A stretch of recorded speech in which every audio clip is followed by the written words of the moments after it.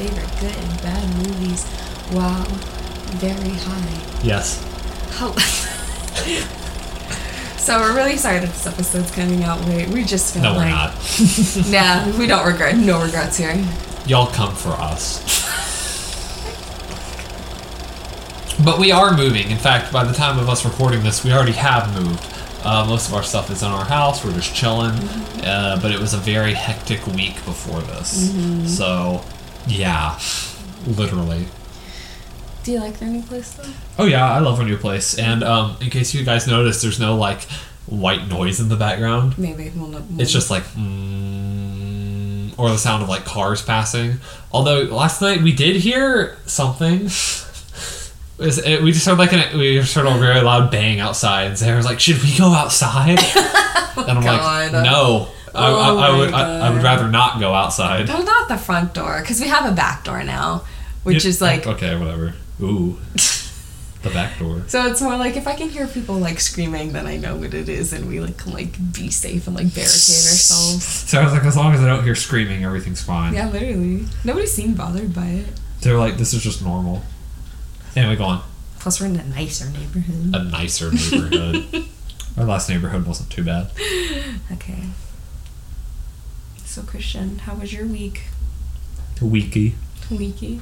It was weak. Did anything mysterious happen to you? No, nothing mysterious happened to me. What about you? Anything mysterious happen? Did anything mysteriously happen to me? I mysteriously got my hours cut. I mysteriously blew my entire paycheck. Literally. Whatever happened there, I have no idea. Y'all, we got a new couch. Yeah, literally. Which means our recording, comfort will be so much better. Maybe. We literally left our old couch at the old place, so that's their problem. So if you guys want to go, if you guys see a couch outside, it's probably ours. Anyway. So, what is the best lie you've ever told that you're surprised you still got away with to this day? The best lie I ever told. Mm-hmm. But you got away. You got away with this lie.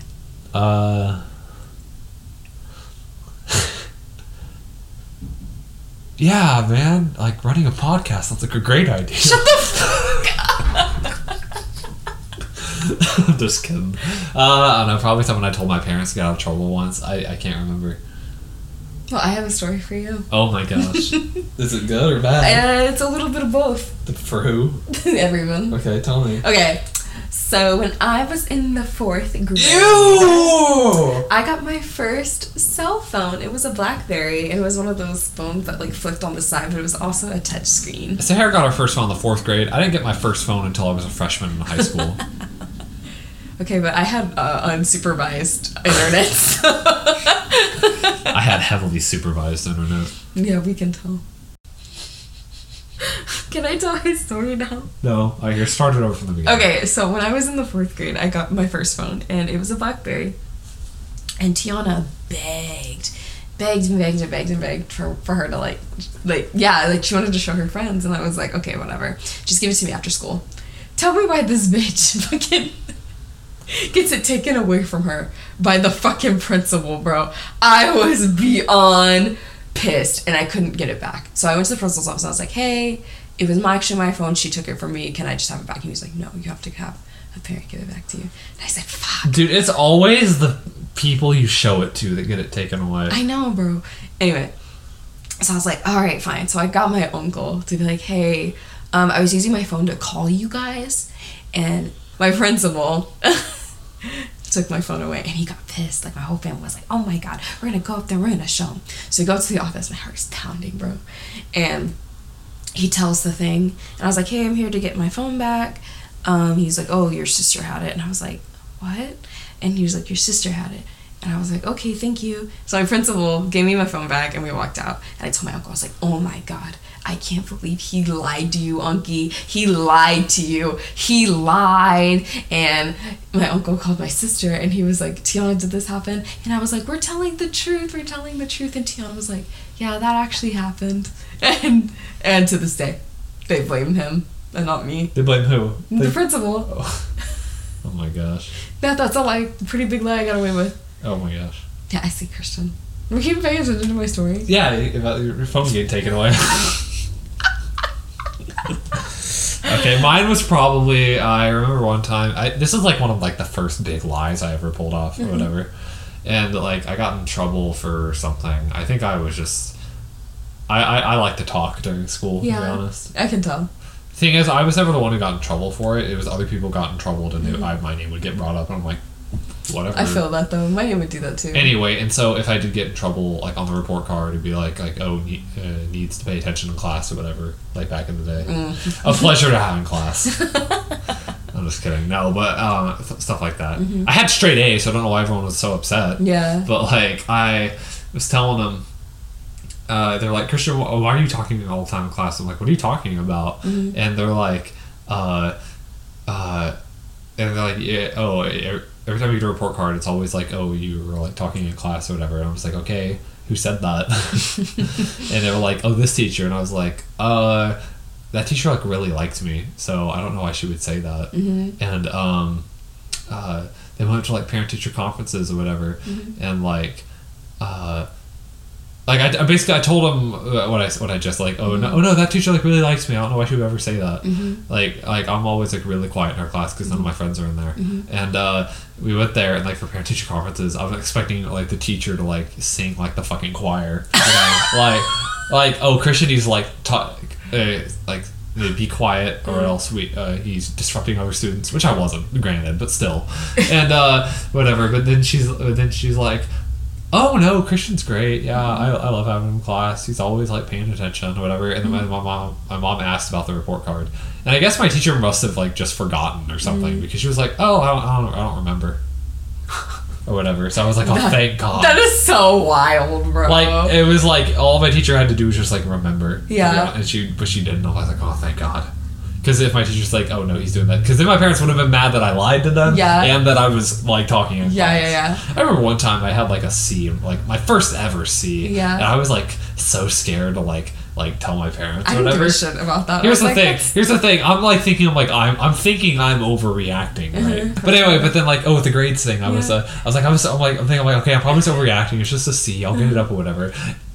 And my parents have like the balls to get mad at me and like go ballistic. Like I got like, they were like, all right, well, for like the next few days when you come home, you're not gonna like hang out with your friends or anything. You're gonna like do your homework before you do anything else. And I was like, honestly, I think a C is like, oh, okay, I guess they're kind of struggling. I would be C, more offended if they got like a D, because I always thought like an F was like bad, so that's what I was striving not to get. I only got a couple D's in high school, and they ended up being C's. I never got below a C, but I had D's like throughout the year. Yeah. But like, dude, oh my God. And I like barely passed like college, bro. I need y'all to understand my worst time in high school also like coincides with my worst time in high school, if that makes sense. So was not handling it well that day those few months. Oh my God, that was in when you were older? Yeah. I thought you were like in elementary school, bro. Yeah, the story was in elementary school. Yeah. I'm just saying, like, the worst I ever did, you know. I'm so glad they didn't do parent-teacher conferences in high school. Can you imagine? They did. Your parents just never went. So, to continue with our Mystery March, we will be doing the 1985 mystery/crime Clue! Starring... Hey, that's not how we go. That's not how we do it. Directed by Jonathan Lynn, who also directed My Cousin Vinny. You're fake. I've only ever seen that movie. Fake. You ever seen that movie? I've seen My Cousin Vinny. I've only seen parts of it. Isn't Cher in there? Yeah. Yeah, I've seen that part where they get together. I gotta go my own way. I was like, that's Cher. The budget was $15 million, but it only grossed $14.6 million, so a little under. A little underperformed. A little under. Yeah, it was a bomb. I ain't ashamed of that, honestly. Yeah. I'm really not. I think that's what makes it a cult classic. Cult classics are usually just movies that were bad, like straight up. This movie wasn't. Didn't Rocky Horror also bomb? I think so. But that's again a cult classic. Damn, Tim Curry's in a bunch of cult classics though. He just knows. Well, it's because like comedies usually never do that well. Why? People would rather see like and like thrilling stuff. They're like, I want to go see The Godfather. Literally. I don't want to think about movies that's why I think people like Martin Scorsese, I'm just like, sorry, do you think I want to go to the movies to think?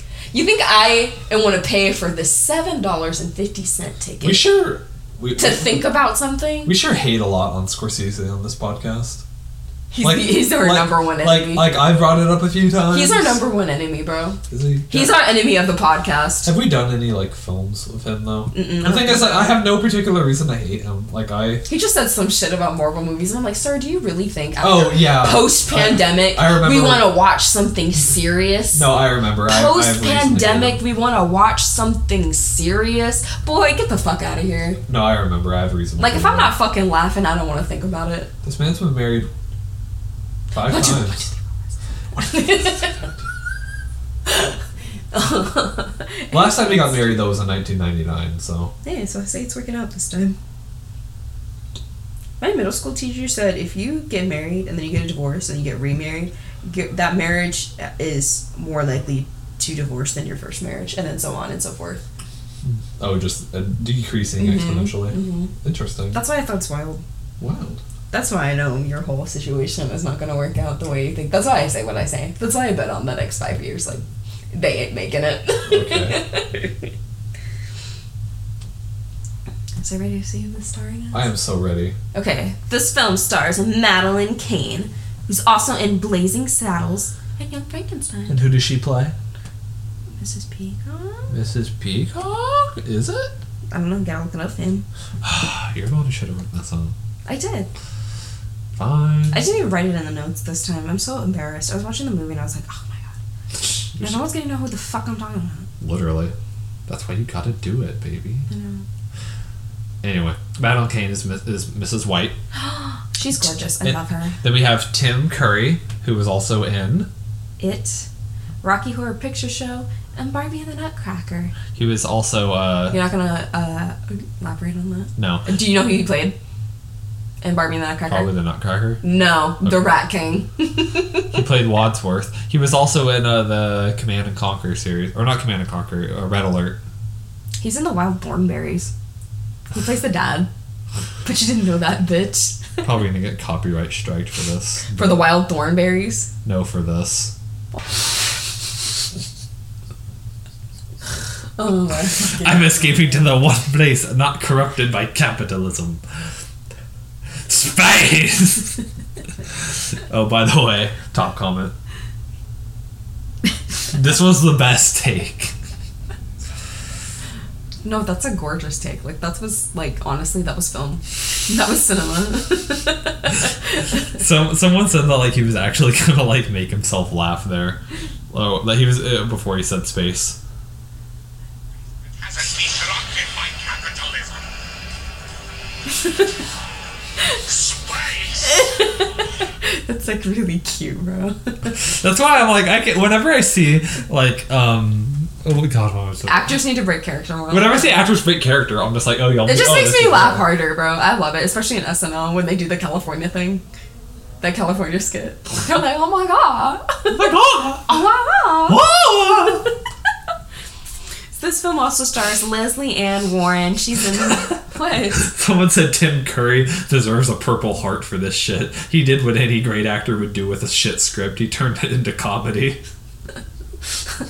Space. Someone said this whole game is the entire type of humor. What do you mean shit script? I love that. Mm-hmm. Go on. It's just stupid. Do you know he suffered from a stroke? Tim, I think I remember something happening to him a while he had ago. a stroke. That's so sad. Oh yeah. I fucking love Tim Curry, bro. He was also in Rocky Horror Picture Show. I already said that. Did we? Oh, we did. Sorry. I thought we said that she was in Rocky Horror. No, she's in Young Frankenstein. Young Frankenstein. Oh yeah, he's used a wheelchair ever since having a stroke in 2012. That's so crazy.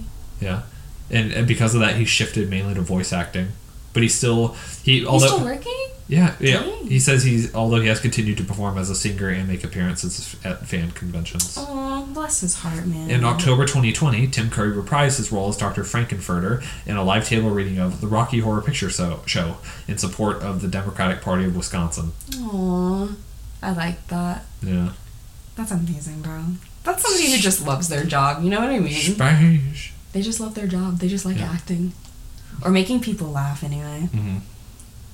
This film also stars Leslie Ann Warren, who's played Cinderella. Colleen Camp, I'm so sorry, Jesus Christ. It's giving camp. Colleen Camp is also in Die Hard with a Vengeance and Police Academy 2. We also have Michael McKean, who plays Chuck McGill in Better Call Saul, and Eileen Brennan, who's in Jeepers Creepers, and her son is in Breaking Dawn, as well as Agents of S.H.I.E.L.D. Agents of S.H.I.E.L.D. What was that? We did another movie where, like, one of the main characters was, like, also in Agents of S.H.I.E.L.D. Well, her son is, not her. Oh, yeah? Mm-hmm. But we also got Christopher Lloyd back on the podcast. Yeah.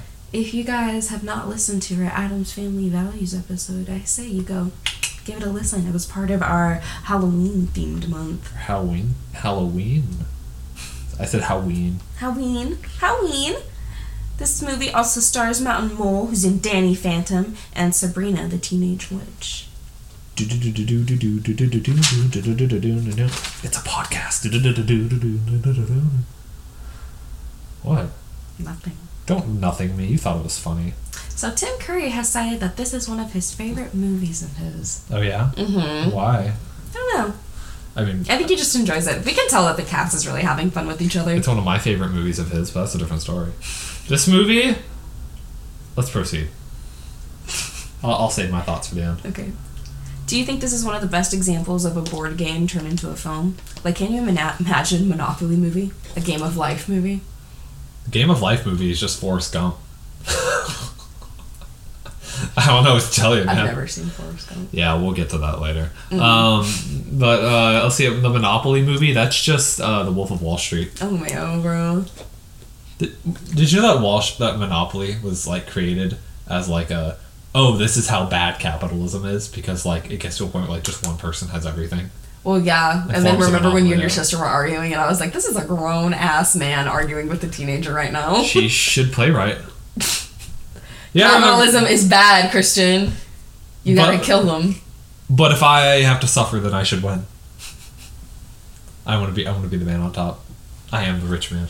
I am Mr. Monopoly. Oh my God, I should have just walked away. You should have. But do you think this is the best examples of a board game turned into a film? I mean, because usually it's the other way around. there aren't many. It's usually the other way around.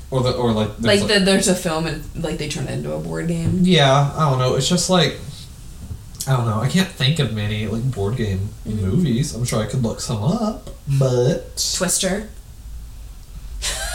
I know you didn't just fucking say that. That was so dumb. I'm literally. Alright. Here are Collider's 10 best movies based on board games. Okay. And you know it's going to be great when number 10 is Battleship.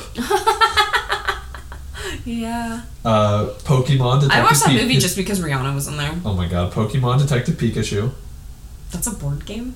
I think it's a game. Oh. You know. That doesn't count. Clue at 8. Labyrinth at 7th. Ouija? Does that count? That's actually the next one. That's That's number 6. Origin of Evil. Ouija. Game Night, 85%. That was at like 5, whatever. That's a reach. Werewolf Within. That's 4. Ready or Not. That's 3. That doesn't count. That's a child game. Pi. That's 2.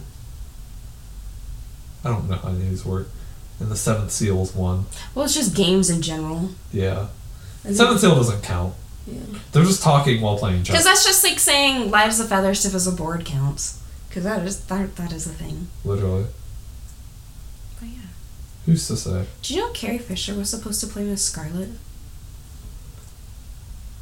Did you know that? I did not know that. But she had to drop out last minute due to reasons. Oh. That's kind of sad. I know. I mean, everywhere I looked up, they say personal reasons, but You know. we all know. That's wild. We still love you, Carrie. You're my favorite movie ever. Star Wars: The Rise of Skywalker. No, When Harry Met Sally. God. I like Star Wars: The Rise of Skywalker. That should have been your answer. Maybe I like her more than just her role as Princess Leia. Did Yeah. you ever stop and think about that? I know her in other things besides Star Wars. That makes me a real fan. I love how when we scroll down to Carrie Fisher's personal life section on Wikipedia, the very first part is marriages and relationships, and it says, in her 2016 autobiography, The Princess Diarist, thought you'd like that, That's cute. Fisher wrote that she and Harrison Ford had a 3-month affair during the filming of Star Wars 1976. That's hot. Oh my gosh. That was- Harrison Ford is hot, I'm not gonna lie. That's a She was hot briefly engaged to Dan Aykroyd. I have no idea who that is. You know who that is. Do I? Who is he? Okay, he doesn't look familiar now, but he was in like Christian's like, he's the voice actor, and I'm like, oh my god. no, he was in he was Stance in Ghostbusters. Oh. And also he was in Coneheads, I believe. I just don't remember which one he was. I think he was the dad. Dude, I swear the funniest guys are always the biggest assholes. Yeah. Yeah. I don't know why you're looking at me. I'm not funny. Mm. According to you. Okay. I make your family laugh and you're like, he's not funny. So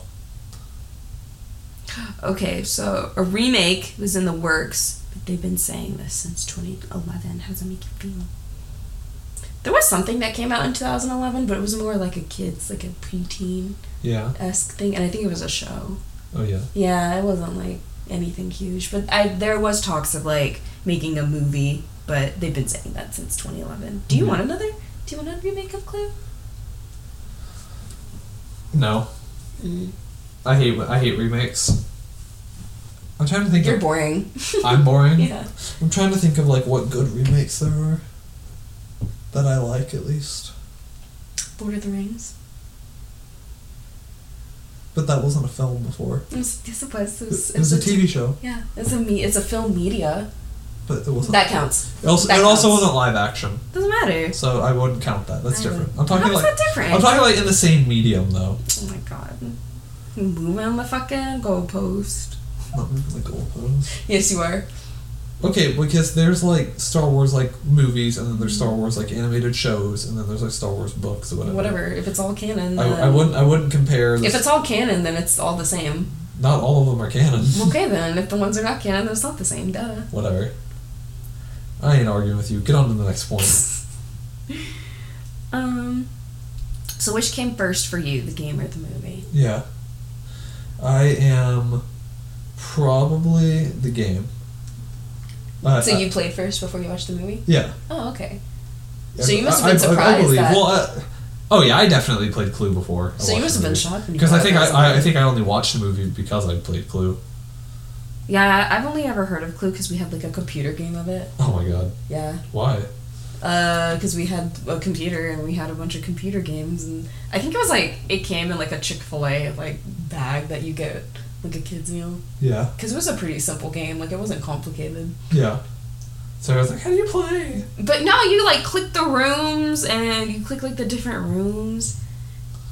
And then I forgot that McDonald's honestly forgot that. It Well, it used to do was that. Chick-fil-A. You got it from Chick-fil-A? Mhm. Oh. I remember I got At the mall specifically. wow. I remember I got a Kids Bop CD CD? on my McDonald's. Yeah, why did they stop doing that? I don't know what the others. There were 3 songs on They used it. to have really good toys. Now their toys suck. There were 3 songs on it. 2 of them were like, I don't know what song this is, but the other one was Why'd you have to go and make things so complicated? That Avril Lavigne song. Yes. That was crazy. I'm just like, why would they do that? Thanks. I only have a cassette player. Thanks. So the first time I ever played the board game was with you, and the first time I ever saw the movie was with you. You're welcome. I did my best. Oh my god. You're welcome. Truly.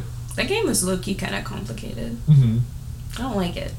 You don't like the board game? It's just too long. Like, I don't want to think, you know? And it's like a lot of remembering. Coward.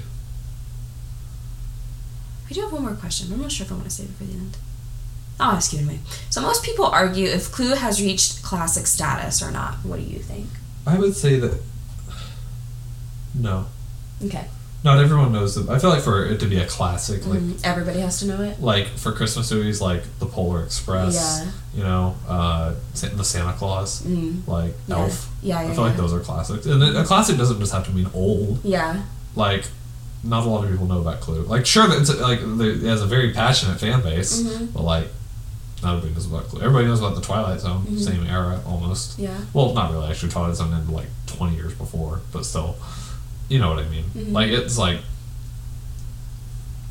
Because a lot of videos that I watched about it, like to get more information, is just like they were like all saying like this is why it's a classic, but really like it's kind of like a spoof movie of all the spy or like murder mystery movies that came before it. Yeah. Like it seemed like it was making fun of that genre. Definitely, I see what you mean. I don't know. I wouldn't consider this film a classic. Would you consider it a spoof movie? No, it's not making fun of anything in particular, like with Star Wars and Spaceballs or whatever. Like, I feel like it's more like, I think it's more like just an original like thing to be. You know, like it's an original work. Like it's not making fun of or parodying something. It's just here's what this board game would be like as a movie. I don't know. Yeah, I thought that was really interesting. Well, I guess I should just say more original because the original would just be the board game, but you know. So you ready to get started? Of course I'm ready to get started. Alright, Clue. 30 minutes in. Literally. So, the music kind of reminds me of Johnson's like dun, dun, dun, dun, dun, dun, and it's the longest fucking credits I've ever seen in my life. I was like, oh my fucking I God. get that. Yeah, literally. So we open with a car driving through a deep one-way road to a mysterious looking house. Thoughts on the Clue house? I like the Clue house. I like it too. It's very It kind of pretty. looks like the Haunted Mansion, to be honest. Dude, literally, and I'm obsessed with the Haunted Mansion. Yeah. Like, I love that, like, gothic, like, look. Like, especially Americana. I love it. I was trying to remember, but I was like, we were watching earlier. We were watching a movie with Philip Seymour Hoffman in, and I was like, when did he die? And I looked. The Hunger Games. Yeah, and I looked him up, and I was like, oh, this reminds me of I go on like long tangent, like long trips through Wikipedia. I'm like, oh, I remember when I read in Cold Blood when we watched the movie Capote. Oh, does he play Capote? Yeah, he plays Truman Capote. Oh, wow. Or whatever in We should watch in that. that movie. It is really good. I think it's on. I think originally I had it for like this month, but I don't remember.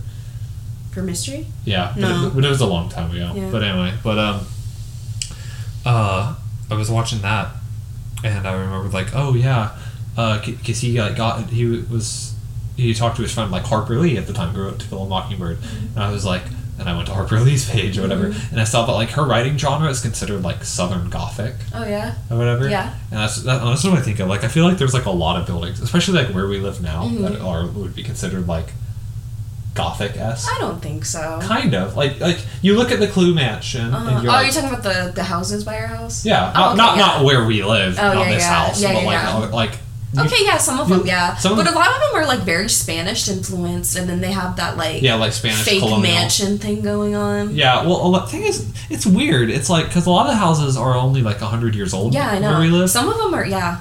but they're like we've said like where we And live, some of them right? are over 100 We've said years where old. we live, right? I'm not gonna say where we live, Like but what state? we live in Oklahoma. Yeah, we live in Oklahoma. So, like, 100 years old is, like, just after statehood. Yeah. And so, like, these big houses that are still here were, like, mansions from, like, the early, like, settlers. So, like... It's crazy. Like, yeah, like, I'm talking... And these are... Yeah. Like, there's... Just down the road, we passed by this one mansion that, like... Big money. And the crazy thing is, like, it's been vacant longer than people actually lived in it. That's crazy. Like, no one lives there now. That's wild. Yeah. That's so crazy that houses like that just sit there empty. It's just historic, and it's because of that. Who owned that one? That's who I was telling you about with the guy. He had built like the first building here. You know, like it's just historic, and like people put money into things. You know. I get you. But yeah. You can hit this whenever you want. Okay. So we see the person who is driving is Wadsworth, played by Tim Curry. And we see him leave the car, and we see like these mean, vicious dogs. But they look like the cuddliest things I've ever seen in my They're just life. German Shepherds Like, they're so cute. or Alsatians. Well, I don't know. They look kind of softer than German Shepherds, though. or Belgian Malinois. Also, did you notice that they used a different dog in the conservatory where Mr. Body tries to leave, and then it's like a dachshund or something like that? Yeah, I did notice that. But also, more importantly, that's the only other time we see the dogs. Yeah, I know. You would think they would go off anytime they hear something crazy. Yeah. Even when they, like, go outside. Yeah. I didn't get it. Anyway, Wadsworth throws them bones, and then he steps in their poop, and it's played for laughs. like, and it's played for laughs for like a while. One thing I like about this movie is like the jokes kind of like. Really? I hated that. I was like, stop it. I get it. They just keep going on. I hated that. I was like, I think that was the one thing that turned me off. When guests start to arrive, or when Wadsworth goes into a room with the maid, we'll talk about it later.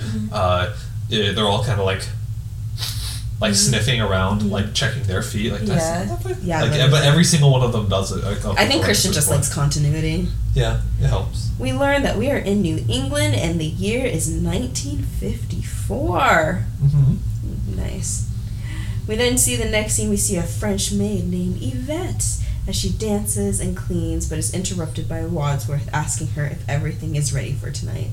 She tells him yes, and he goes to walk away. Yvette can smell poop that he stepped in, so now she's trying to figure out what the smell is. It's played for laughs.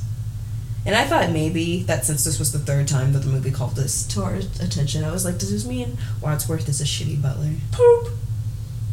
Poop. Poop. On the shoe.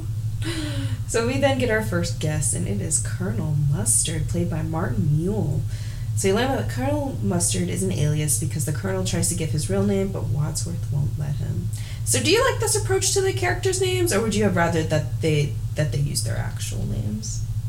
I like that they didn't, honestly. It makes sense because like none of them know who they are, and I feel like now that they know why they're there, they wouldn't want people to know who they are. Yeah. I think I liked that the film kind of divert expectations, like Mrs. White is wearing all black. Yeah. I really love that. And well, like, if you saw like when she opens her coat, it's all white, and then her face is all white. Why would they call me that? Dude, I know. The costuming is phenomenal in this film. I will give it that. The costuming is phenomenal. I love the costuming. Like, and even the set design. It's so good. Like, it's so real, you know? Like, it's not like I don't know if it's like, I think it's an actual house. I don't think it's like a set. I don't think. Can you look that up? Is that a set? Which was the set? The Clue set design. Okay. Was it a set or was it an actual Was house? The house in Clue real? All interior scenes were filmed at the Paramount lot except for the ballroom scene. The ballroom, as well as the driveway gate exteriors, were filmed on location at a mansion in South Pasadena, California. That's wild. Which makes me think, I feel like the ballroom, like where they were standing where like the chandelier fell, I think that was like the only room that was like big enough to like allow for filming inside of. Because filming is a lot more than just a camera, you know. So that house where they were filming, it burnt down in 2005. What? Yep. Very sad, very sad. Oh my god. Oh, also, your favorite line in this film? Improvise. That's awesome. Which I think is funny, because it's right after the fire one. It's iconic, honestly. Yeah. Dude, Mrs. White is iconic, so she's the next to arrive, right? And it's played by Madeline Kane. Anyway, Mrs. White is iconic. I don't know how anybody doesn't fall in love with her. She's, like, awesome. She's, like, the best. I think all the women in this film, I like... Honestly, like, honest to God, I like the women more than I like the men. I think... Because the men are such, like, they're all physical humor, but the women are, like, they're fucking hilarious, bro. Yeah. Yeah. When this is done, you know what I feel like watching? What? Family Guy. Okay, we can. Like, I'll make dinner. Well, if we finish, it's already 5. We gotta go to bed soon. I'll survive. Okay. Flames? So we then cut to a woman stranded out in the middle of the road as thunder looms over. And the most Scooby-Doo ass sound ever. You know, like in the 70s, where they had in the beginning, where it had the lightning, and then the... yeah, literally. It was like, Scooby-Doo-Doo. Where are you? It was really that. That was like, oh my god.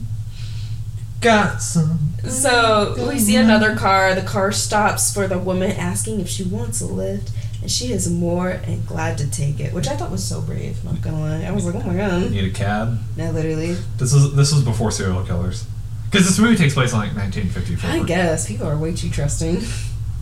Scoobert, doobert, So we see the woman gets in the car, and we find out along the way they're headed to the same place. Gasped. Because they both received the same letter telling them to come there. Literally. So we then get a hard cut to Mrs. Peacock, played by Elaine Brennan, and she makes it to the party. Whoop whoop. Then we get another knock on the door, and as Wadsworth opens it, we see another guest asking if this is where the host, Mr. Body, will be hosting his party. They're really all right on the nose with that one, huh? Mm-hmm. Mr. Body. Oh. Well, that's what he's called in Clue. Oh, for real? Yeah. I've never played that game, bro. I bet you didn't. I played it one time. Yeah, you were there. And I haven't played it since. Yeah, the whole point of like the board game Clue, which by the way was originally called Murder. The game was just called Murder. Mm-hmm. Anyway. They're like, you need to change that. That's a little too harsh. Literally Scooby-Doo ass car. We meet Mr. Green, played by Michael McCain, as Wadsworth scares him by telling him the dog's descent. And Mr. Green is like, I'm sad. Yeah, he's like, the dogs are barking. Wadsworth's like, sit! And he's like, on the bench. She's like, literally. Okay, I'm sad. I want to honestly do the same thing for Tim Curry, bro. Sad! Tim Curry is like... He's daddy, bro. Not even that. I feel like... God, what's his fucking name from The Grinch? And Ace Ventura. I know exactly what you're talking about. You know what I'm talking about. Dude, I know people who are listening to this are screaming it right now, God. mad at us. I hate it when I listen to a podcast Oh and yeah, I know the our answer. 4 listeners. And then listening to a podcast. You have to remember we're high, okay? No. God, what's his name? And, I know exactly what you're and talking The Truman Show. And Yes. God, what the fuck is just his look name? up I am. Oh my gosh, I'm gonna kill myself. Jim Carrey. Jim Carrey. I feel like Because I wanted to say Tim Curry. Jim Carrey, Tim Curry. That's so That funny. makes sense. Tim Curry is what we had before Jim Carrey. I feel like. Yeah. Yeah. So they just replace each other. So who's ours? I'm just saying I've never seen the two of them in the same room. We see Tim, Jim, Curry, Carey, Min Murray would be the next one. Bill Murray.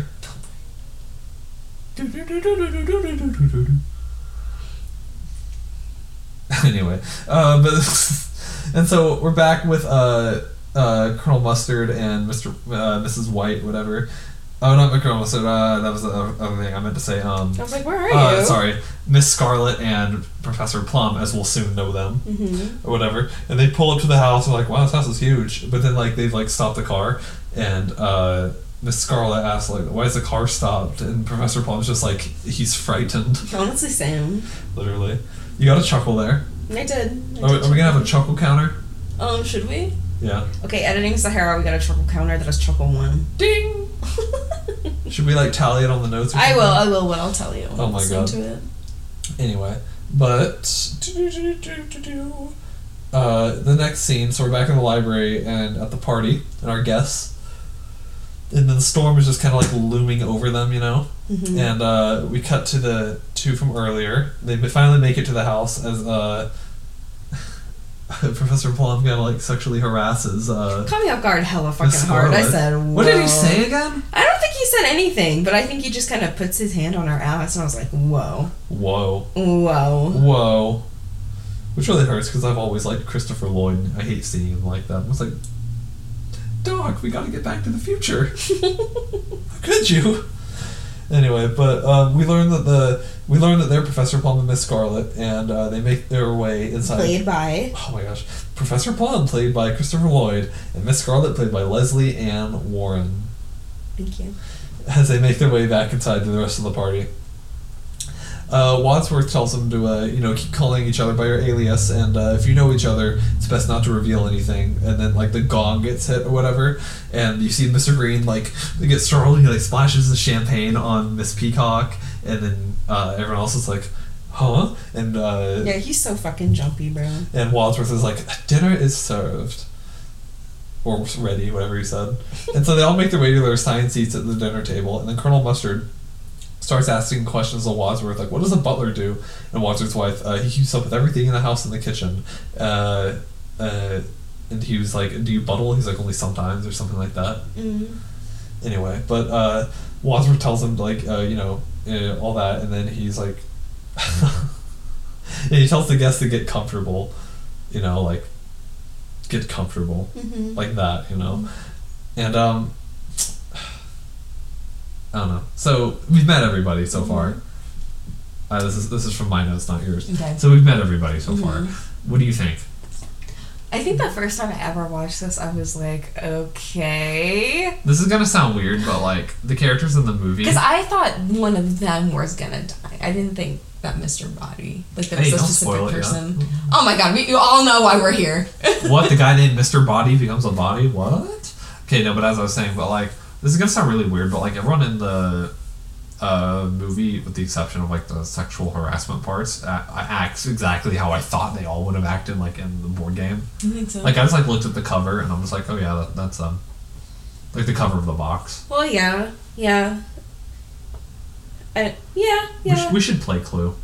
We do have a Clue board game. We have 2. Don't we need 3 people, or do we only need 2? I think we need 3. I think it'd be pretty easy. Plus, we're too high, bro. We're like... Literally. No, I get what you're saying. Yeah, Peacock is very Peacock and Scarlet is very Scarlet, you know? Yeah. And I feel like Plum and Colonel and White had a lot of, like, room to, like, make that character who they wanted to be. Yeah. You know? Definitely. Yeah. Yeah. You're funny. Thank you, babe. Where's my phone? There it is. Anyway. And so, we get, like, this whole, like, tense, like, situation or whatever, but everyone's kind of just like... I know, like, they're slipping their seats. By the way, did you mention it that, when Miss White walked in, she, like, recognized Yvette? Mm-hmm. Okay, I was just making sure. But anyway, but Wadsworth... Or when Yvette recognized the Colonel. Oh, yeah, both. So anyway, Wadsworth tells the guests, like, not to worry, and then the Colonel, you know, being a dick, oh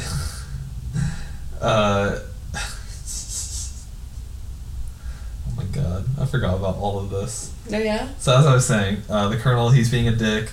Miss Scarlet is like this like temptress like character or whatever, and she's like, oh, you know, like I'll eat anything, and then Miss White is just kind of like watching her like death glaze. She's like, that's fucking disgusting. Literally, like relax, bro. You look like you have like flames on the side of my face. Anyway, but Yvette and Wadsworth like start like serving.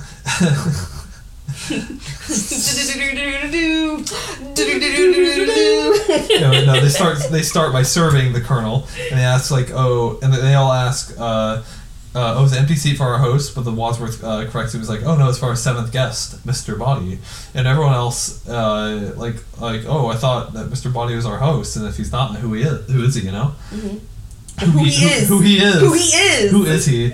Anyway, Miss Peacock worries that they shouldn't start eating without him, but then Yvette reassures her. Oh my gosh, I just zoomed out of my notes. But then Yvette reassures her that they'll keep something warm for him or whatever. And she's like leaning over to like pour like her drink, and then like Professor Plum kind of like looks over and like kind of like puts his nose like in her chest.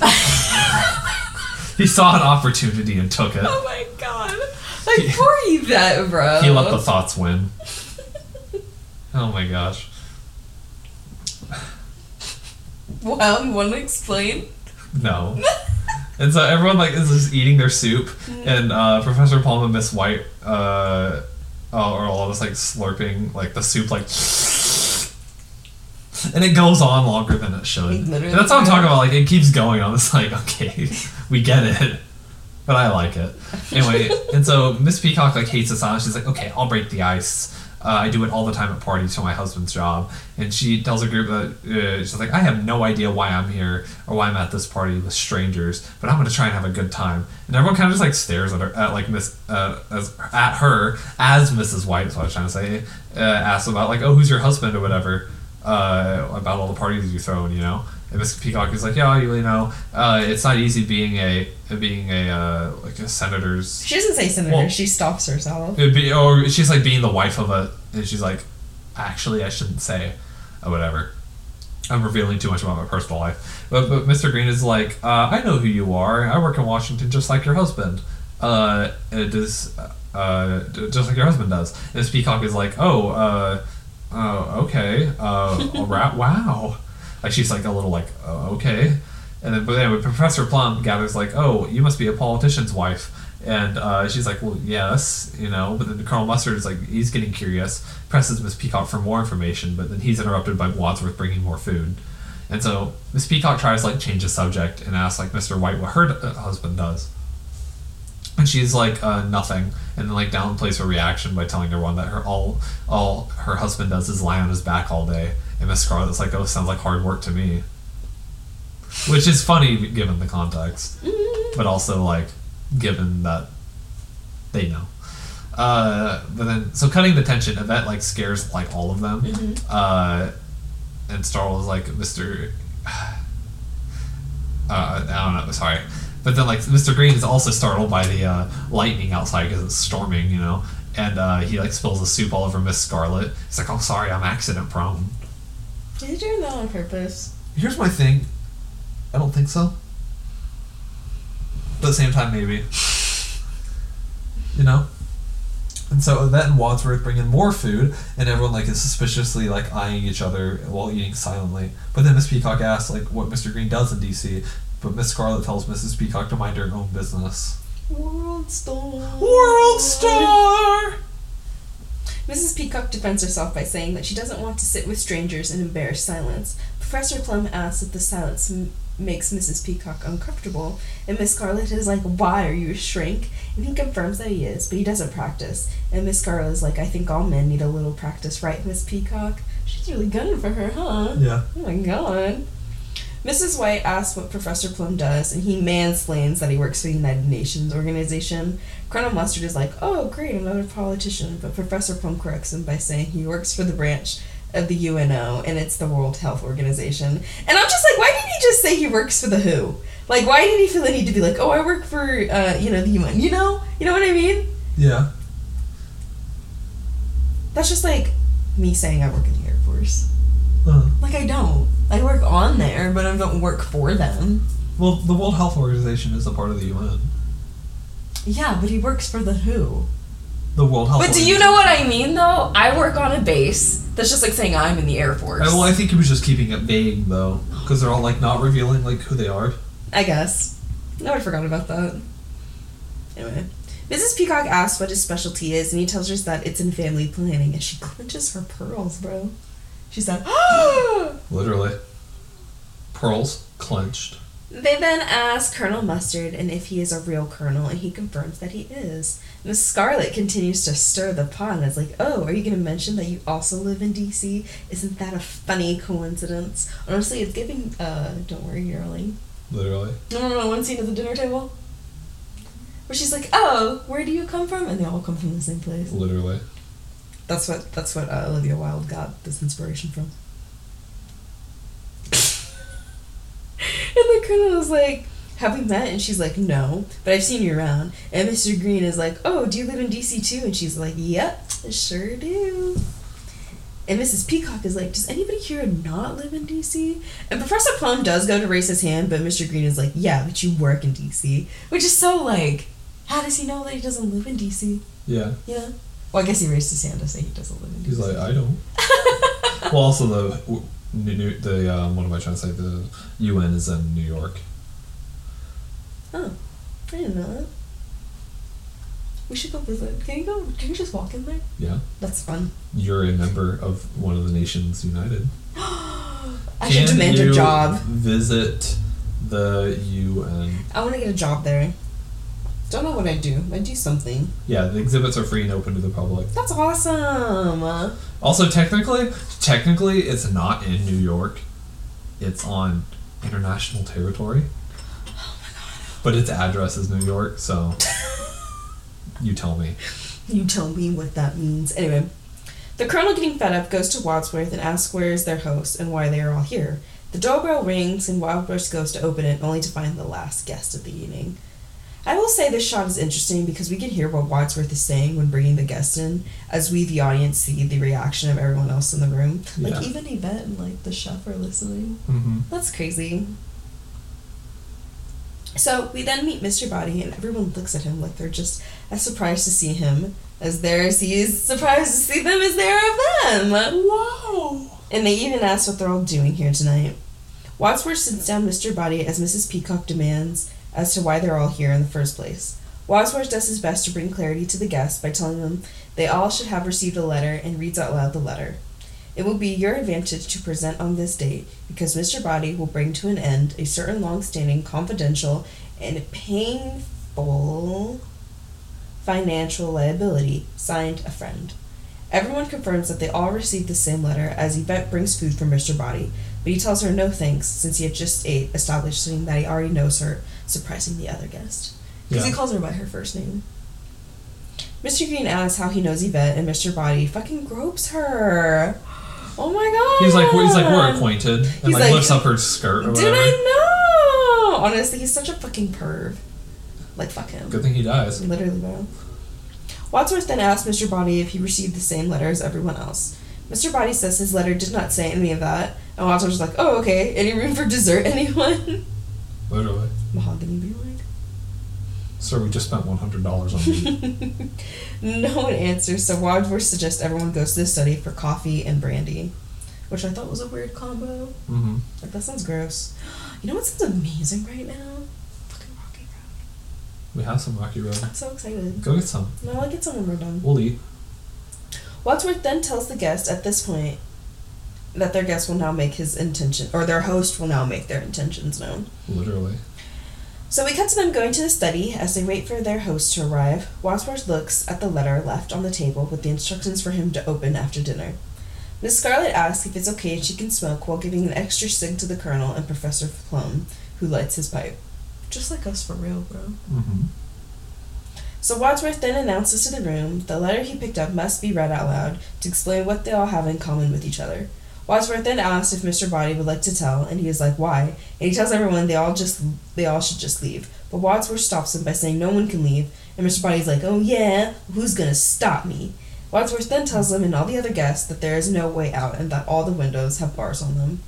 It would be at this point that I would start panicking. Like, I've been like, oh my god. Body's like, you can't hold us here forever, as everyone else gangs up on Wadsworth. Wadsworth tells everyone that he will explain everything as Mr. Body makes a break for the back door to the conservatory to escape. Mr. Body picks up a pot to break the glass, but Wadsworth catches up with him and was like, you can't leave that way. Before Mr. Body can break anything, those vicious man-eating dogs bark at the window, scaring Mr. Body back into the house. Which, again, it's not the same dogs that we saw earlier, so, like... Literally, bro. Some continuities. Back in the study, Yvette serves the guests as everyone sits and waits and is on edge.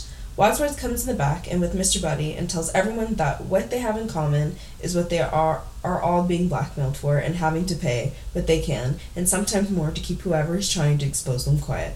But none of them know who is blackmailing them.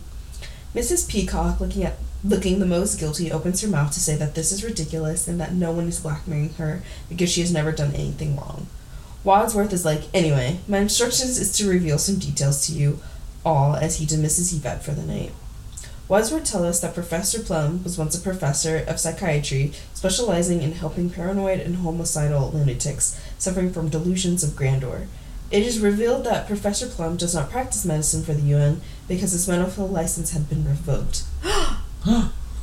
So Miss Scarlet asks why, and it's revealed that he slept with one of his patients. This movie is so fucking gross, bro. This movie's awful. It's literally just Plum, to be honest. I mean, there are other characters, but it's mainly Plum every time. Mrs. Peacock calls out Professor Plum, but Wadsworth tells her not to throw any stones yet because how can she justify taking bribes in return for delivering her husband, Senator Peacock's vote to certain lobbyist? Mrs. Peacock defends her husband by telling everyone that he is a paid consultant and that there is nothing wrong with that. And Wadsworth corrects her by telling her that if it's not publicly declared, then there would be nothing wrong. But when payments are delivered by slipping used greenbacks in plain envelopes under a door of a men's room, how could she describe such a transaction? Miss Scarlet says it sounds fishy, and Miss Peacock defends herself by asking how Scarlet would know. If she wants there, and Professor Plum is like, no, it's true. And Mrs. Peacock is like, of course not, it's a lie. Wadsworth tells her and everyone that Mrs. Peacock has been paying the blackmailer for over a year now to keep this kind of story out of the papers. Mrs. White tells Mrs. Peacock that she understands because she is being blackmailed over something she didn't do. Both the Colonel and Mr. Green say the same except for Miss Scarlet. Wadsworth asks if Scarlet is being blackmailed, and she says she is, but she's talking about how, out of anyone who will openly admit she did what she is getting blackmailed for. Professor Plum is the first to ask Scarlet what she did. Scarlet tells us that she owns a phone line company that talks to lonely men over the phone. I feel like I'd be really good at that, I'm not gonna lie. You think so? Yeah. You think that'd be good? You could talk on the phone all the time. You do it now. Okay. Professor Plum, seemingly more interested, asks Scarlet what the phone number is.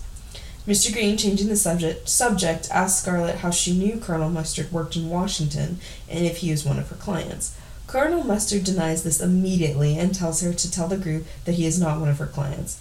Professor Plum asks if it's true, and she says no, it is true, and Mr. Green and Wadsworth catch on to her double negative. Colonel Mustard asks if she has evidence, which she confirms she has photographs. Wadsworth turns on the Colonel, saying that he gave himself away, and the Colonel Mustard is like, I'm not stupid, but then he acts like he is. Mm-hmm. I hate him. Professor Plum says he doesn't see what is so bad about the Colonel, but Wadsworth reminds everyone that the Colonel works at the Pentagon, and he even drives an expensive car for living off the Colonel's pay. Do Colonels not get paid well? I mean, That seems like a pretty high rank, though, is it not?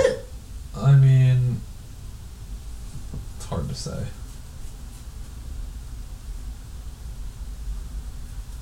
It's up there. Like, he works at the Pentagon, Mm-hmm. like from top to bottom, whatever. Actually, no, that's the highest, and that one's arguably not even possible anymore. But yeah, it's up there. Mm. It's about halfway in like the officer ranks. But yeah, It's crazy. The Colonel explains himself that he came into money when his parents died during the war. Wadsworth then turns his attention toward Mrs. White, telling her she had been paying her blackmailer ever since her husband died under mysterious circumstances. Scarlet, after hearing that, starts literally gagging, and Mrs. White is like, "What?" And Scarlet's like, "No wonder he was lying on his back in the coffin." Doesn't everybody lie down that way? I think she was making a joke about her husband. Oh, that's so mean. Good for her though. Mrs. White is like, I didn't kill him, and everyone wonders why she still continues to pay the blackmailer, but Colonel Mustard is the one to ask. But Mrs. White admits she didn't want a huge scandal. She explains that before her husband died, that they had a humiliating public fight, and that her husband was acting so crazy he threatened to kill her. Miss Scarlet asks if those were Mrs. White's husband's last words, and Mrs. White says being killed is pretty final. And Miss Scarlet continues to ask questions and asks what Mrs. White's husband did for a living, and Mrs. White tells the group that her husband was a scientist, a nuclear physicist. Scarlet asks what was her husband like, and Mrs. White says her husband was stupidly optimistic, and that it must have been a big shock to him when he died. But he was found dead in her home with his head cut off, as well as his dick. Happens. Honestly, same. Mrs. White gives the group her alibi by saying she had been at the movies all evening, so it wasn't her that killed him. Miss Scarlet asks White if she misses her husband, and she admits that now that her husband is dead, she has a life. Wadsworth then points out that her husband was only her second, and that her first husband also disappeared. Mrs. White is like, well, he was an illusionist, and it was his job. Wadsworth asks why he never reappeared, and Mrs. White said he wasn't very good at his job. Mr. Green breaks the silence, stands up, and says it's his turn to tell his blackmail story now. And Mr. Green admits that he works for the State Department and he is gay. And we have a lot of early 80s reactions from this. And Wadsworth's reaction, he kind of reads the letter. He was like, was that in here? But anyway, but Mr. Green says that he's like, I feel no shame or guilt of it, but I must be kept secret or I'll lose my job for security reasons, which is a thing, or was a thing back then. Mm-hmm. But it was really good that we saw this movie. He's like, yeah, I'm not ashamed of it, but it's also kind of just I'll lose my job. Yeah. So I think it's more what's bad about it is that it's kind of played for laughs, and he's not even gay in the first place. That's true. Yeah. But after that, Professor Plum asks what Mr. Body's deals are, and Scarlet pokes around and asks what his little secret is. But then Wadsworth tells the group that it's obvious, but because he's the one that's blackmailing them. And everyone's like, huh? And the Colonel's pissed, and he gets in Body's face with Body knocks him to the floor and starts punching him or whatever. But then Mr. Green and Plum are able to pull him off or whatever. Mm-hmm. But then Wadsworth tells the group that the police are coming, which makes everyone drop Body on the ground and to surround Wadsworth as he pleads with the group to listen to him. Wadsworth convinces the group that the police will arrest Mr. Body for the blackmail, and once he's in jail, all their troubles will be over. Mr. Body then gets up on the floor and tells the group that they won't tell the police shit. But the Wadsworth is like, oh yeah, we have all evidence of your blackmail, and this whole interaction is being recorded as we speak. But then, We cut to Yvette in the billiard room with the tape going, and she's also listening to what everyone else is saying. Wadsworth tells the police that they'll be at their location in 45 minutes, and we just all have to tell the police the truth, and Mr. Body will be behind bars, and Mr. Body just looks at the group smugly. He then goes to the hall to get his bag, and which is in a huge, like, alligator skin suit case, by the way. And he opens it, he reveals a bunch of boxes tied up with bows, and then Mr. Body, like, starts handing them out to everyone. Mr. Body then asks everyone if they can guess what's inside of their little boxes, and Scarlet assumes that it's evidence against them. Scarlet asks Body if he knew he was going to meet them, and Mr. Body tells her that he knew, and Miss White asks what he thought this night was about, and Mr. Body tells him that he was told his dinner was over them discussing their financial arrangements. Mr. Body admits that he couldn't help not show up and tells everyone to open their presents, and as everyone goes back to their seats, Miss Scarlet opens her box first to find a candlestick. Miss White opens hers and finds a rope, Mr. Green a lead pipe, Plum and Colonel get a gun, and the Colonel gets a wrench, and then Miss Peacock gets a knife. What do you got there? A knife! No! Mr. Body explains to each of them that they all have a lethal weapon, and that if any of them turn into the police, they'll all be exposed and humiliated, and that he will see it go to court. But then, here's the catch. If someone kills Wadsworth right there, no one will know it's them. And he's like, I'll turn off the lights and no one will know. But then Mr. Body tells the group that Wadsworth has the key to the front door, and he, like he said, he'll only give it up over his dead body. And I don't know about you, but we should take him up on his offer. And then Mr. Body goes to close the door to the study. By the way, if I'm Wadsworth right now, I'm pissing, dude. I'm like, holy fuck. But then Mr. Body tells the group that there's only one way to avoid seeing themselves on the front page, and that's for one of you to kill Wadsworth right now, as he shuts off the light. And then everything goes black, and we hear like a thud, and then there's like a gasp, and then a gunshot. We hear glass shatter, and then someone screams as Mrs. White turns the light back on, only to find that Wadsworth, not only is Wadsworth still alive, but that thud was Mr. Body landing on the floor. The group huddle around Body's body, but Professor Plum is the one to check the man's pulse. He checks his wrist and then his neck, and then he like sees if he's breathing. He's like, "Oh, Mr. Body's dead." Everyone gasps as they try to figure out who could have killed him, and Miss Peacock asks who had the gun, and then Professor Plum says that he did, and everyone thinks that he shot him, but then Plum claims that he didn't. Miss Peacock says, well, if you didn't shoot him, then who did? Plum rolls over Body to check for a bullet wound, but he sees that he has none. Plum claims that Body wasn't shot, but in the dark, someone tried to grab his gun, and that's why it went off. And they see that there was a bullet hole in the wall and a smashed vase where the bullet went through. And so, Plum apparently is in the clear. Mr. Green then asks how Body died, but Plum doesn't know. Miss White says one of them had to have killed him, and Mrs. Peacock claims that she needs a drink. High stress situation. Felt. So we see Plum check his pockets as Peacock takes a swig of what was Body's drink. And but then Miss White says, "What if he was poisoned?" And then Miss Peacock like drops the glass and just like starts screaming. And they like try to like get her over to the couch to like relax. And then like Mr. Green like just slaps her once, and everyone like looks at him like, "Why'd you do that?" And he's like, "I needed to stop her screaming." Anyway, but the Colonel asks if the brandy was poisoned, and the group goes to expect, but the glass is empty, and they're like, "Oh, well, guess we'll never know." And then Mr. Green points out that they'll know eventually, you know, as if like Miss Peacock died, that is. Mm-hmm. The group surrounds Miss Peacock and watch for any signs of poisoning, and then they hear screaming coming around from the neighboring room.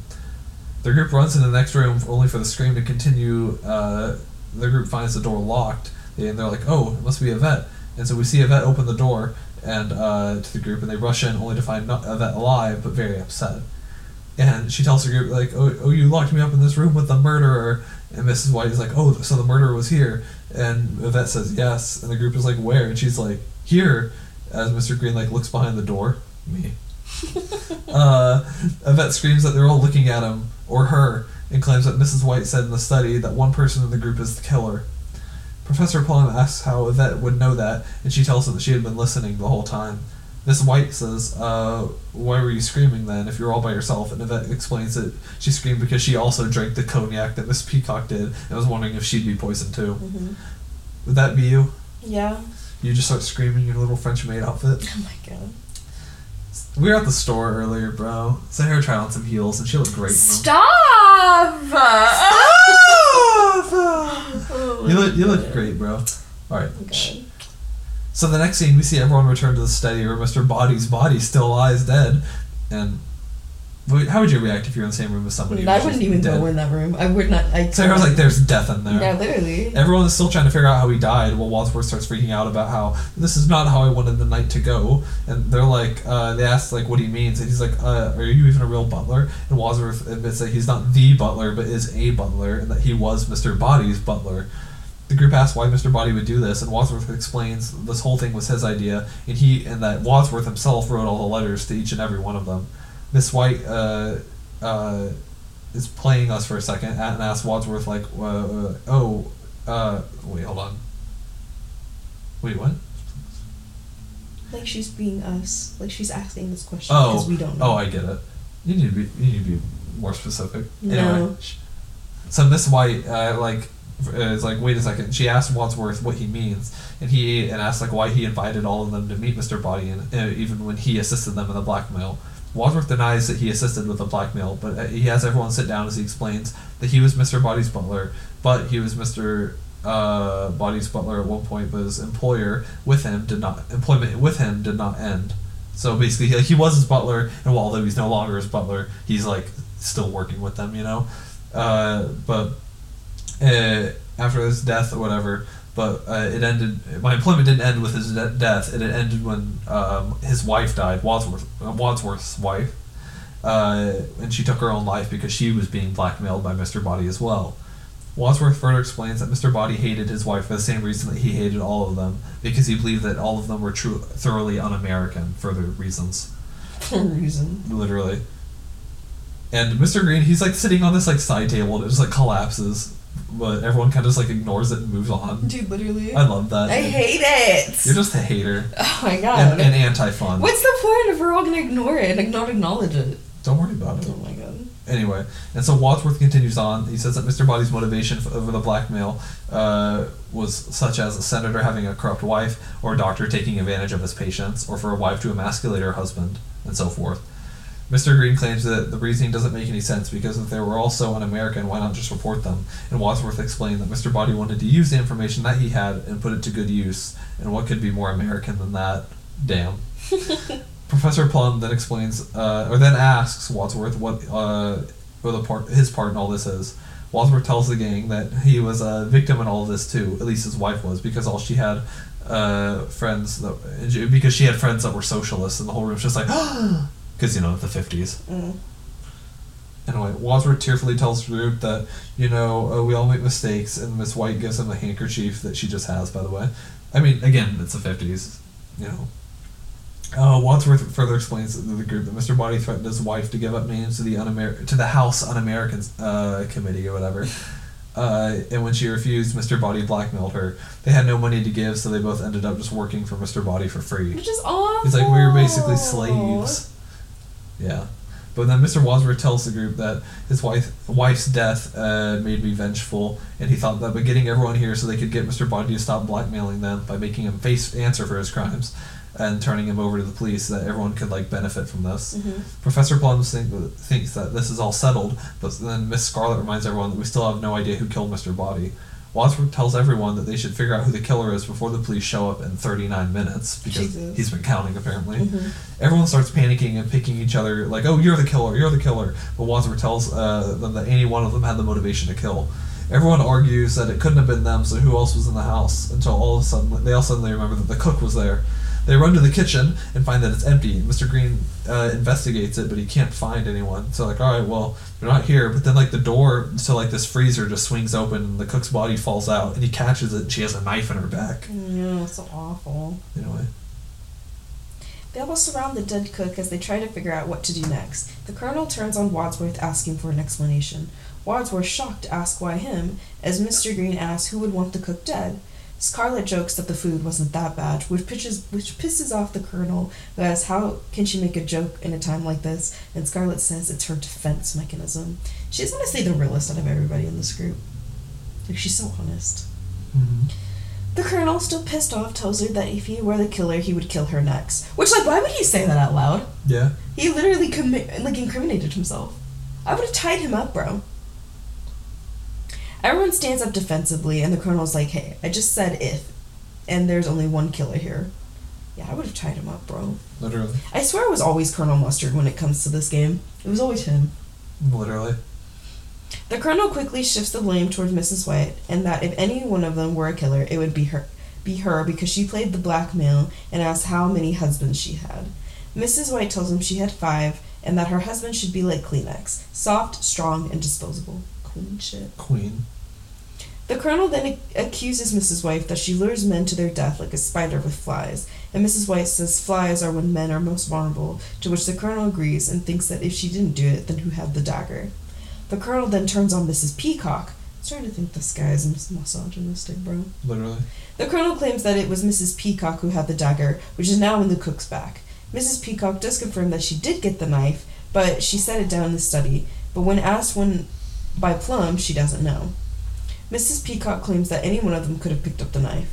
Wadsworth then suggests that they take the cook's body to hide in the study with Mr. Body's body.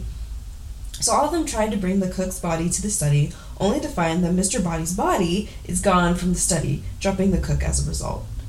So when I went to a high school play of this, like Clue, they used a dummy, and I honestly enjoyed that more than anything. Mrs. White in the back is what is going on as the man explains that Mr. Body is gone. Mrs. White suggests they should have made sure he was dead, and Mrs. Peacock is like, how, by cutting off his head? And the tension between those two is immaculate, honestly. Yeah. But Scarlett asks where Body could be as the rest of the men abandoned the cook's body in the front doorway. The poor woman, bro. Literally. Mr. Green claims that there is no way Mr. Body was dead, but Professor Plum is like he was, or at least I thought he was, but he does ask what difference all this makes now. Scarlett jokes that it makes a difference to Body and that who knows, maybe there is life after death, and Mrs. White laughs and says life after death is as probable as sex after marriage. And I thought maybe Mrs. White doesn't like men. Mm-hmm. Who could have guessed?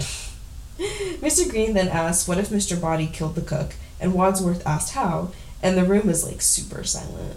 And Mrs. Peacock asks to go potty as she steps over the cook's body that is still blocking the doorway, as Scarlett goes through stuff on the desk only to find pictures and asks Wadsworth what it is.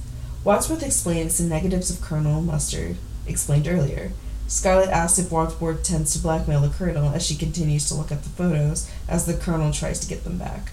Wadsworth says no, he had full intention of giving them back to the colonel as soon as Mr. Body was unmasked.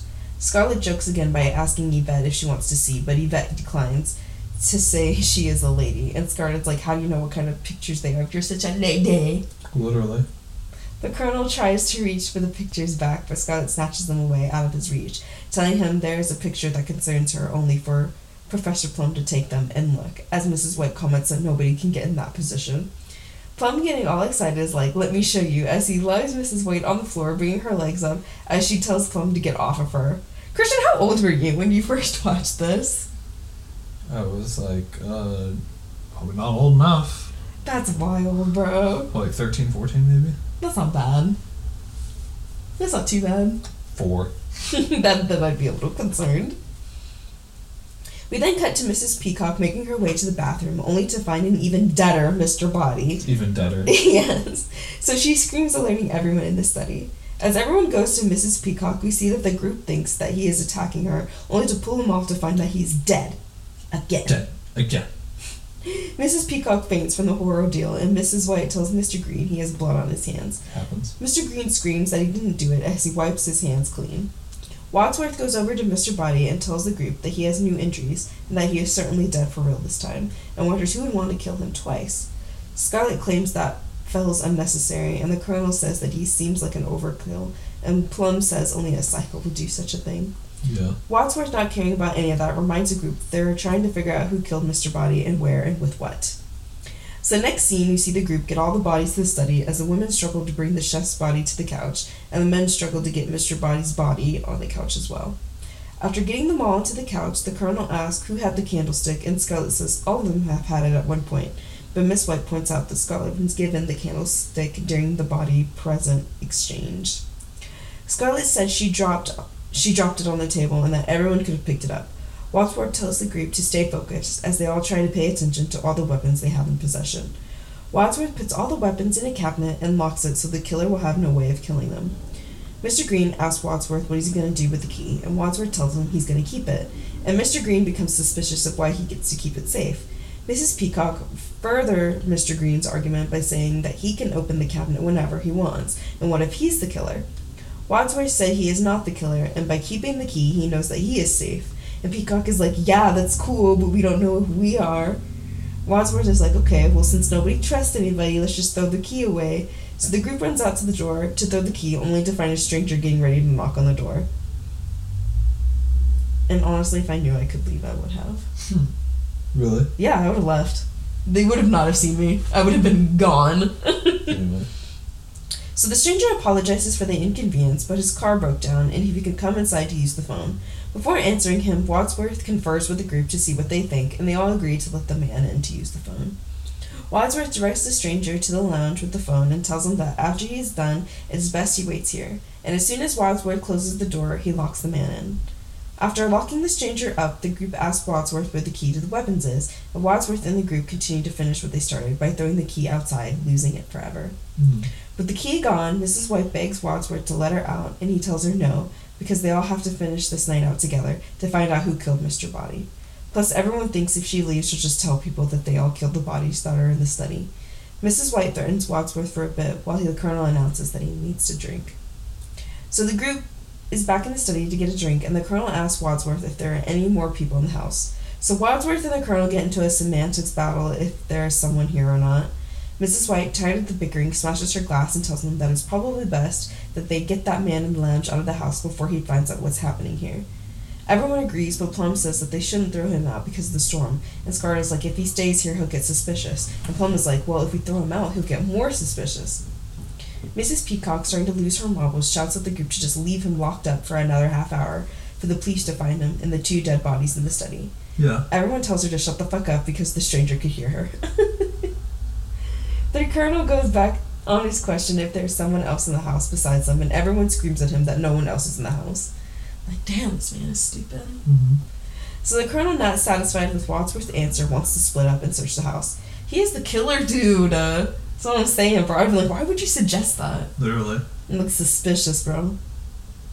The colonel tells the group they can go in pairs, and Plum is like, what if one of us is the killer, and that whoever is with them will get killed? And the colonel is like, duh, that's the plan, because if that happens, then we know who the killer is. It's literally Among Us, bro. Among Us. Peacock starts freaking out over the fact that one of them will definitely end up dead, and the colonel tells her that that is a sacrifice he is willing to make. Wadsworth comes up with drawing sticks, so all the men don't end up following after Yvette. Because she doesn't want to go alone in the dark. In the dark. In the dark. So everyone draws their matches, and Scarlet is with the colonel, much to her disappointment. Mrs. White is with Wadsworth, Yvette with Mr. Green, and Professor Plum with Mrs. Peacock. So the group splits into their assigned pairs. Wadsworth and White go upstairs, and Yvette and Green join them, while Peacock and Plum go to the cellar, while Scarlet and the colonel decide to go to the billiard room. Upstairs, Yvette and Green make their way to the attic as they argue about who goes up the stairs first. We then cut to Peacock and Plum as they both make their way down to the dark stairs as they argue about who goes first. We then cut to White and Wadsworth as they both enter a dark room, but both are afraid to go inside with the lack of light. Wadsworth suggests that he comes in the room with White, but she immediately shuts that shit down. She says no. But this scene establishes that they both do not trust each other. Which is so wild. I feel like I feel a little closer to people if like we all witnessed a dead body, you know? Back in the billiard room, we see Scarlet and the colonel behind the bar. Scarlet does not trust the colonel at all, especially when he grabs the pool table thinking he's going to hurt her, only for him to check to see what is under the table. He was definitely going to kill her, bro. I saw that. Thought about it. Back in the attic, Yvette and Mr. Green both haven't moved until they decided that they will walk up the stairs together. Next, we cut to the cellar as Peacock has made her way to the bottom of the steps and she keeps her eyes on Professor Plum.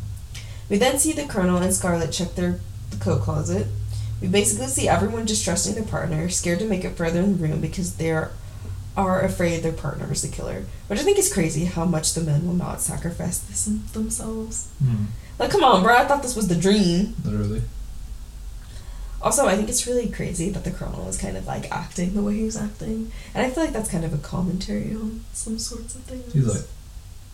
Because, you know, he's the one that's like, he's not taking charge. He's not like trying to figure this out. He's not like, you know, trying to put himself first, you know?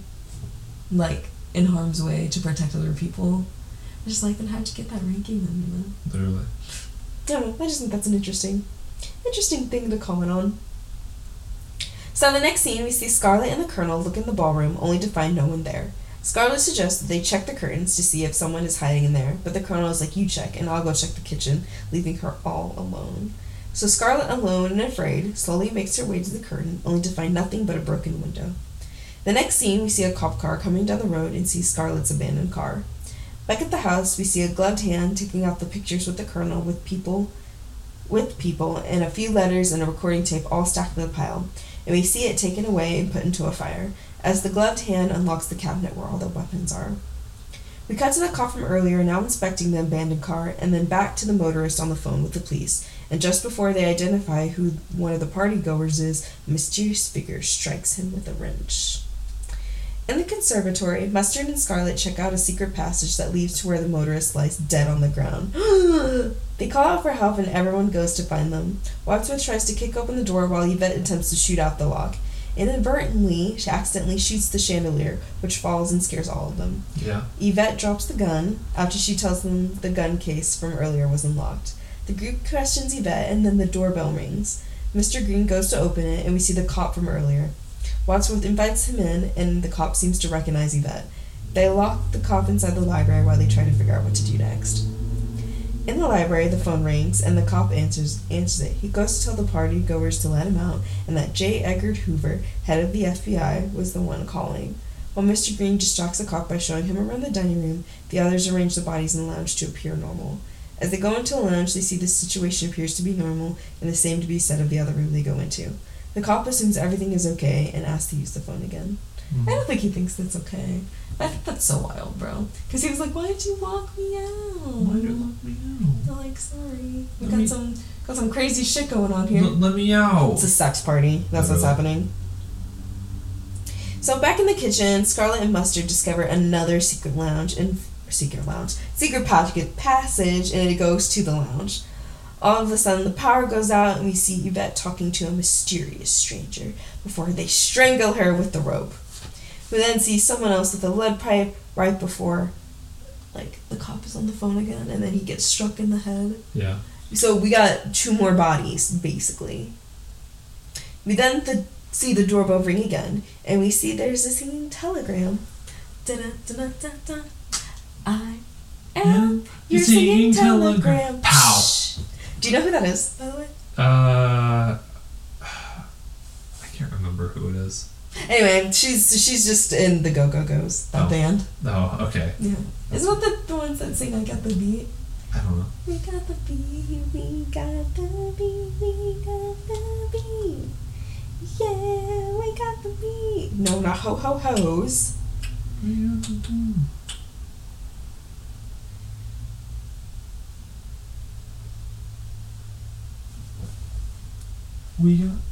the beat.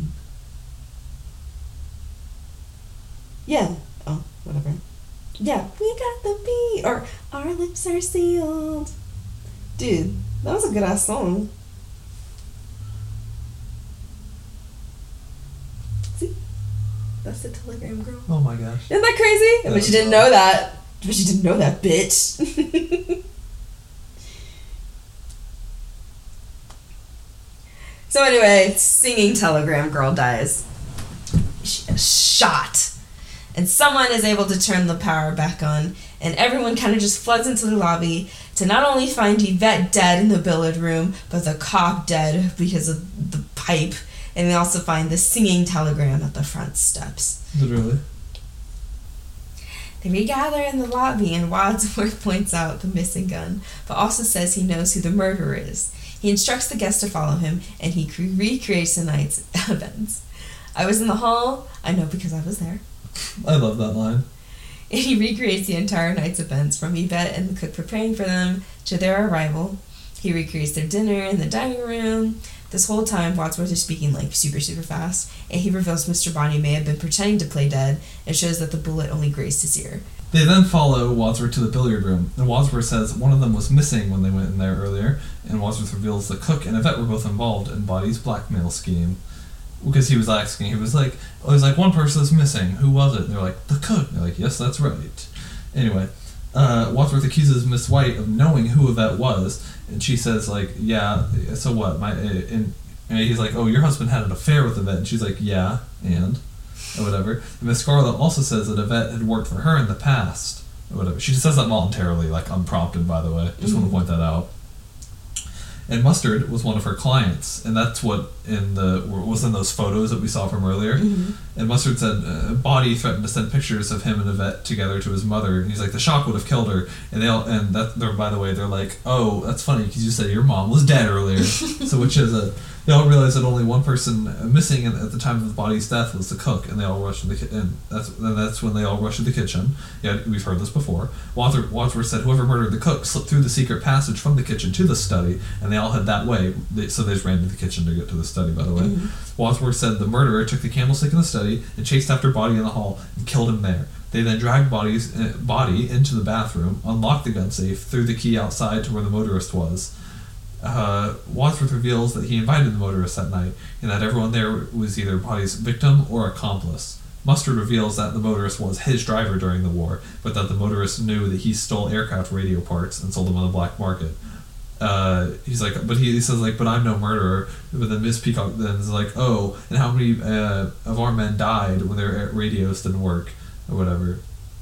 But then she's like, but where did the cop come from? And Miss Scarlet says that she had been bribing that cop in Washington because she was running her brothel and whatever. But she says that Body found out this information, and but then Green asks about the singing telegram girl or whatever. They go outside, and Plum is like, oh, she was my patient once, and I had an affair with her, but that caused me to lose my license once Mr. Body found out.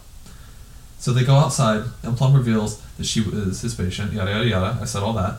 Wadsworth reveals that they go, when they split up earlier, someone managed to slip away and destroy Body's envelope containing the blackmail evidence, like the photos of Colonel Mustard and all that.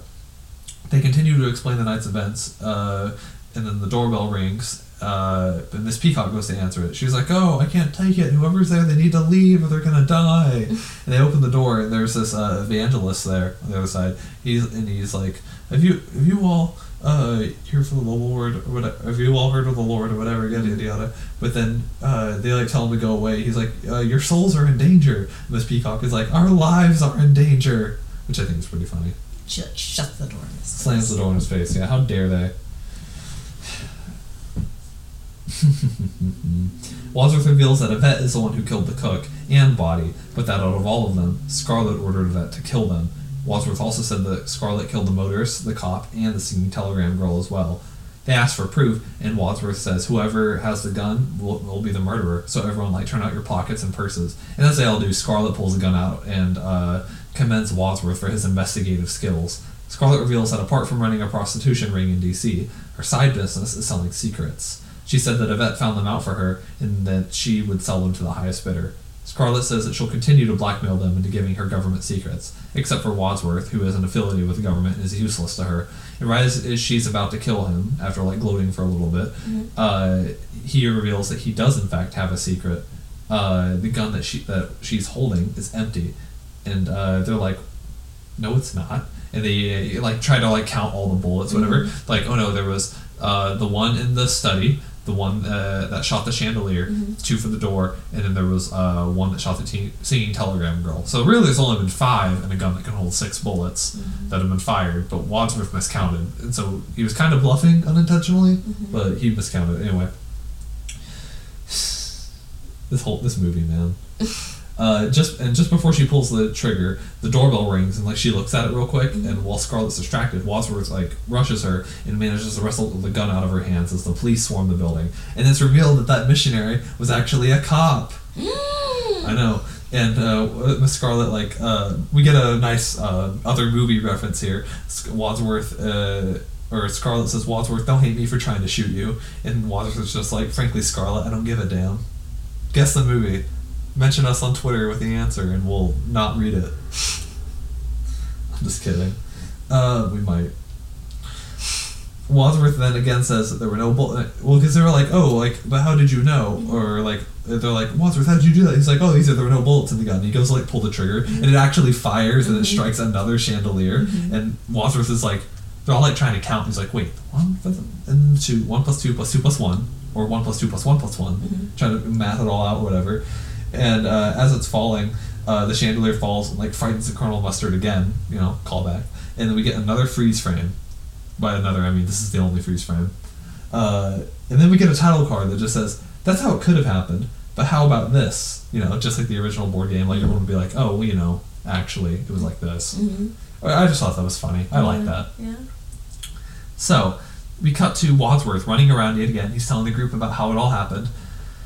And he said that the murderer, in the dark, ran across the hall to the study where he picked up the rope and the pipe, and then ran to the billiard room where he strangled Yvette, and then the library where he hit the cop with the lead pipe. Then the doorbell rang, and it was the singing telegram girl, and the murderer picked up the gun that Yvette had dropped, fired at the singing telegram girl, and then ran back down to the cellar. Miss Peacock tells Wadsworth that Colonel Mustard was nowhere near the cellar, but then Wadsworth turns on her and is like, yes, but you were. So Peacock is like, so, but then Wadsworth is like, he's telling her, he's like, you were the only person gone when the cook and Mr. Body were killed. And the cook it turns out the cook had used to be her cook, you know, like in the past. But we only know this because Miss Peacock told everyone at dinner that her favorite food was monkey's brain, which is a rare cuisine in Washington, D.C., you know, which is interesting. Which also, why monkey's brain? And that's gross. Also, isn't that like how you get like prion disease? Or something like that. Anyway, whatever. Miss Peacock asks, why would I murder all the others? And Wadsworth is like, because you were afraid that Mr. Body told them about you. Professor Plum asked if it had anything to do with the disappearing nuclear physicist and Colonel Mustard's work on the new fusion bomb. And Wadsworth is like, no, all that communism stuff was just a red herring. And Miss Peacock did it all. Miss Peacock claims that there's no proof, and Wadsworth is like, well, the gun is missing, and tells everyone to turn out their pockets and empty their purses, and whoever has the gun is the murderer. And once again, we get the same scene, but this time, it's Miss Peacock who pulls out the gun. And she asks Wadsworth, what are you going to do now? And Wadsworth says, nothing, because he does not, he's like, I do not approve of murder, but in this case, I'll let it slide since you killed Mr. Body, who was an evil blackmailer. Mr. Green reminds everyone that the police will be here any minute, but Wadsworth is like, why would they come? I never called them. Wadsworth instructs everyone that to stack the bodies that they have in the cellar, and that they should all lock the door, and we can all leave quietly one at a time and pretend that none of this ever happened. Peacock agrees, but then gets in front of like everyone with her gun pointing at them, and Wadsworth is like, we should be thanking you, Miss Peacock, and they all start singing, for she is a jolly good fellow, which is alright. What do you think about the person who's hitting those high notes? Honestly, EP. Who do you think it was? Mrs. White. You want to say what? Mrs. White. Mrs. White. Really? For she's a jolly good fellow. And like as she's leaving, as everyone's like singing like that song, which this is the one scene I don't like. I'm just like, whatever. But then as she closes the door, everyone kind of like sighs from relief, like, oh, it's finally over. And Mr. Green is like, I told you it wasn't me. Same. The Colonel asks Wadsworth what the police will think, and Wadsworth reassures him that the FBI have it all taken care of. Wadsworth then tells us that he works for Mr. Hoover, and that's how we knew all the information about them. Mr. Hoover being J. Edgar Hoover.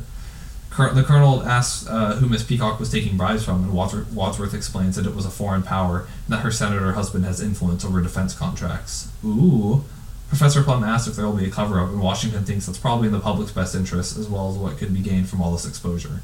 Plum then asks if the FBI does this kind of cover-up regularly, and Wadsworth tells him yes. We then cut to Peacock outside as she's about to get into her car when someone calls her name, and it's that evangelist again. Of course, this time he didn't arrive on time, so this is the first time seeing them. And he's like, "Oh, are you?" You know, he like tries to talk to her, give him his whole spiel or whatever. But then like quickly he like pulls a gun on her, and then everyone else like his lights kick on, and other police like rush out the area, and they surround her and arrest her. And everyone's like leaving the mansion, hearing all the commotion, and they're like, and like what? And like what do you say? Like, oh, does anybody want dessert? No. It was like Wadsworth is like, we're like the Mounties. We always get our man. And Mr. Green's like, Mrs. Peacock was a man. Oh yeah. And then like Colonel Mustard and Wadsworth like slap him. Yeah, but Mrs. White kind of gets back at him by like strapping his trouser thing holder. Yeah. Like she snaps it. She was a man? Oh my god. But then, we get a title card that says, "But here's what really happened." And we cut back to inside the house as Wadsworth is explaining who the real murderer is. He tells the group to consider each murder one by one. Professor Plum knew Mr. Body was still alive because he fired the gun when the lights went off, but he missed, and so Plum pretended Body was dead, and so he was able to kill Body unobserved. Scarlet backs us up by saying Plum was the missing person in the kitchen. But then Green points out that Plum was with them in the billiard room when they all found Yvette screaming, and if that was when the cook was killed, how could he have done it? Peacock thinks this is hogwash, but then Wadsworth turns on her saying that Peacock killed the cook because she used to be her cook, and then the cook was the one who informed Mr. Body about her activities. They also only knew that Peacock said that dinner time was her favorite because it was a monkey's brain, like I said earlier. But then Wadsworth turns on Colonel Mustard by saying that when he opened the door, he was the one who took the key out of Wadsworth's pocket to the weapons cabinet, and then separate. Wait, hold on. Oh, sorry. And then he also separated from Scarlet when they were exploring the building, and was able to cross the hall to get the wrench, and then ran back to the conservatory and to enter the lounge to that secret passage to be able to kill a motorist. Wadsworth then continues by going up the stairs and having the group follow him, saying that when he and Mrs. White went upstairs, and while he was in the master bedroom, Miss White hurried downstairs to turn off the electricity and then got the rope to kill Yvette, and that the reason for this is because Miss White was jealous of Yvette because she and her husband were having an affair. Stupping. And that's why Mrs. White killed her husband too. And I'll let you do the thing. Mrs. White admits to everything, saying she killed Yvette and that she hated her so much. Flames on the side of my face, breathing, breath heaving. Anyway, and then Wadsworth kind of just like cuts her off or whatever. But that's Sahara's favorite line in this whole movie. Dude, honestly, best delivery. She wanted to change this to like our Twitter header. Did you? No, it was too. I don't know how it was too big or too I small. don't know how. Yeah. Anyway, Wadsworth cuts her off and says that Miss Scarlet sees the opportunity and, under the cover of darkness, crossed the library to kill a cop who'd she'd been bribing in D.C. and hit him over the head with a lead pipe. Scarlet does not deny any of this, by the way. She's like, alright. Plum then points out that it must have been Green that shot the singing telegram, but Mr. Green's like, but I didn't do it. And they're like, but you're the only one left. He's like, I can prove my innocence because the gun's missing. Whoever has the gun killed the singing telegram girl. And Mr. Wadsworth pulls out the gun. You were like, ah! Honestly, the first time I watched this, I was devastated to find out he was the bad guy. They're all bad guys. I was devastated. I didn't want him to be a bad guy. The group was shocked to learn it was Wadsworth, and Mr. Green is like, I knew it, I was going to expose you. And Wadsworth is like, I know, that's why I chose to expose myself. And then Colonel Mustard is like, please, there are ladies present. Which got a chuckle out of Sahara. This movie's got some... We have not been keeping track of the counter, by the way. Of the chuckles? Yeah. Oh my god. It's got a lot, but we just forgot because we're high. Anyway, Mr. Green puts two and two together and discovers that Wadsworth was Mr. Body this whole time. Well, technically, he was still Wadsworth, but Mr. Body was his butler instead, as Mr. Wadsworth says. Plum is like, wait, then who did I kill? Thinking that he killed Mr. Body. And Wadsworth says, oh, that was my butler. It is what it is. Wadsworth explains that the whole fake body thing was expendable, just like the rest of them, but he's grateful that they all disposed of his network of spies and informers, like the cook, Yvette, all them, the motorists. But that he's grateful for that, and it saved him a lot of trouble, and now there's no evidence against him. Miss White is like, wait, so this has nothing to do with my disappearing nuclear physicist husband or Colonel Mustard's work with the top secret fusion bomb?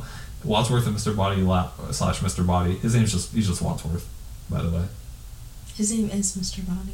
He's the real Mr. Body. No, that was Mr. Body, the other guy. He is Wadsworth. Mr. Body was just his butler. He literally just said... Whatever. Anywai, Wadsworth just laughs and says, no, the communism was just to distract you. Mr. Green then reminds you that the police will be here any minute, and that the real Mr. Body will not get away with this. The real Mr. Body says the police will not be here because he never called them. And Miss Peacock is, oh my god. She's like, oh my god. She's so real for that. Literally. She's like screaming at the top of her oh my god. She's like, oh my god. And so Wadsworth instructs everyone to take the bodies to the cellar and then have everyone leave quietly one at a time, and we'll forget this whole night ever happened. Do you think you could get away with murder? Honestly, I feel like I can't. I feel like I could kill someone. You'd be surprised how many murders just go unsolved. Honestly, I think I could kill someone. I just don't think I could get away with murder. Anyway, Mr. What Green... about you? Probably. Oh my god. Mr. Green, hypothetically... like with a little bit of sarcasm in his voice, asks if the real Mr. Body will keep blackmailing them, and then with a smile on his face, Wadsworth says, of course, why not, you know? And Mr. Green is like, I'll tell you why not, and then he pulls out a gun. Ooh. Mr. Green shoots Mr. Body, and everyone's just like, oh my gosh, that really just happened? And Miss White asks if Mr. Green is like a cop. Oh, by the way, before that, but Wadsworth is like, good shot, or whatever, and like touches to see like he'd been shot. He's like, very good, and then dies, by the way. But Miss White asks if Mr. Green is a cop. He gets all confident. He like puts his nerdy glasses away. He's like, no, I'm a plant. But Miss White or Miss Scarlet is like, I thought they called you a fruit because, you know, he was gay or whatever. And he's like funny. He's like very funny. And he's like the phone call from J. Edgar Hoover was for me, you know, because he's with the FBI. And so Mr. Green then goes to the door and tells the group one last time, he's like, I told you I didn't do it, and then opens the door, and all the police just rush in, and they're there to arrest everyone. And the chief, who was, again, the televangelist, or not televangelist, he's just an evangelist, he comes in, and he's like, who done it, or whatever, and everyone like starts blaming each other, and Mr. Green's just like, they all did it, but if you want to know who killed him, pointing to Wadsworth, that was me, in the hall. He's like, that was Mr. Green, in the hall, with the revolver. Ooh, just like the game. Mr. Green then tells the Jews, like, take them all away. And then he's like, I'm going home to sleep with my wife. The end. So, Sahara, what did you think about the multiple endings? Okay, so when I first watched it, I thought that was very, like, confusing to me. It's camp. Yeah, very. It's camp. Honestly, very, very campy. It's camp. But, like, and if you hate it, you're anti-camp. But I was looking at the comments as to why it's so long like that. Like, I was like, could they not figure out an ending? But apparently you could, because you remember how you would look at the newspaper to, like, see the what times you wanted to watch? So with Clue, it had Clue A, Clue B, and Clue C. So each one you picked, it was a different ending. Yep. So it doesn't end like that, like how we almost saw every it. movie was different. Yeah, the movie was different. So you had to go see the different ones to see the different endings, which a lot of people like doing, and I thought that was a really neat fact. Yeah, but a lot of critics said that it was like a gimmick and that it doesn't make up for like the rest of the film. But honestly, I think it puts its charm. It's original, and I liked it. Yeah, because it was just like the game. Yeah. Y'all are just haters. Stop being anti-camp. But do you like the multi-ending angle then? Oh yeah. Which ending do you like the best? I like the third ending C. Which ending do you think is the most plausible? Probably ending A. Really? Yeah, but I just like ending C more. I think I like ending B more because I like the fact that nobody kind of gets in trouble. But I think what's more plausible is probably C. For me, like, everybody still gets in trouble. Wadsworth dies. Oh, so you like ending B? Yeah. Oh. I don't know. I just like the fact that nobody really gets in trouble. Hater. And lastly, Christian, who done it? It was Mr. Green with the revolver in the hall. All right. Mystery March. We will be finishing Mystery March with one last movie. Christian, do you remember what movie we're watching? We are doing The Pink Panther. Woo! Which one? The first one. I haven't seen it in a hot minute, bro. When's the last time you saw Pink Panther? About Tree Fitty. Shut the fuck up. You shut up. It was a long time ago. I watched it with you when we still lived at my parents' place. You remember that? Yes. Yeah. All right, guys. Well, stay tuned so we can continue Mystery March. I have the munchies so bad right now. Same, bro. With I'm not Pink gonna make Panther. You can follow us on Spotify and Apple Podcast or whatever you get your podcast. We are Puff Puff Pass, and we are the couple that is smoking in the background. If you would like to email us, you can email us at puffpuffpodcast23@gmail.com. Or don't. Oh my god, we didn't even rate this movie. You silly goose. Oh my god, rate it. 11 out of 10. I'm kidding. No, I'll give it a 7 out of 10. Really? I like it. It's just like, well, I'll give it an 8. I'll give it an 8 out of 10. I'll give it a 6. Hater. Okay, dream block rotation. Mr. Green. Okay. Wadsworth. Okay. And Miss Scarlet. Okay. I would pick all the women. The key to the weapons cabinet. Oh my god. A bigger conservatory. A plan for a bigger conservatory, actually. Oh my god. And lastly... The game board. Literally, yeah. Why do you think y'all all gathered together to get high? The board game. The board game. It's game night. Alright, but tell us your blunt rotation by emailing us at puffpuffpodcast23@gmail.com, or tell us a little fact about the Clue movie. Do you like it? Do you hate it? Let us know. But if you would like to... I remember the last time I tasted chocolate. I hated it. We also have a Twitter. I post random thoughts while Christian usually posts reviews. We think our Twitter voice sounds different when each of us are typing, but who knows? Yeah. Do you think it sounds So Sarah kind of just be retweeting stuff, and I'm just like, stop it. Oh my god. We are at Retweet. Puff Pass Podcast, and I am happy to announce that we officially have a letterbox. Sadly. I don't know how it works yet, but I'm very excited. I use it more than I I don't know how it works. Yeah, literally. I don't think... Can you follow people on here? I think you can like other people's comments. Either way, we are Puff Puff Pass 23. Yeah, we'll be on there. All lowercase, by the way. Christian might be putting a list later. I already have a couple of reviews on there. So, yeah. I probably won't be reviewing any movies that we do for the podcast, but probably movies that we kind of watch on our own time. Yeah, just and to also, see what our thoughts are. And also probably not movies that, like... Because for our New Year's special, we did things... Yeah, so we're not going to post any movies that we see in theaters, and we're not going to post movies that we do for the podcast. Which honestly might be kind of a bummer, to be honest, because I feel like Right. if people did want to listen, did want to read our movie theater reviews. Well, then maybe you should email us to tell us what you think. Yeah. But either way. But yeah, that is it for this episode. Christian, say bye. Goodbye, everybody. Let's go eat.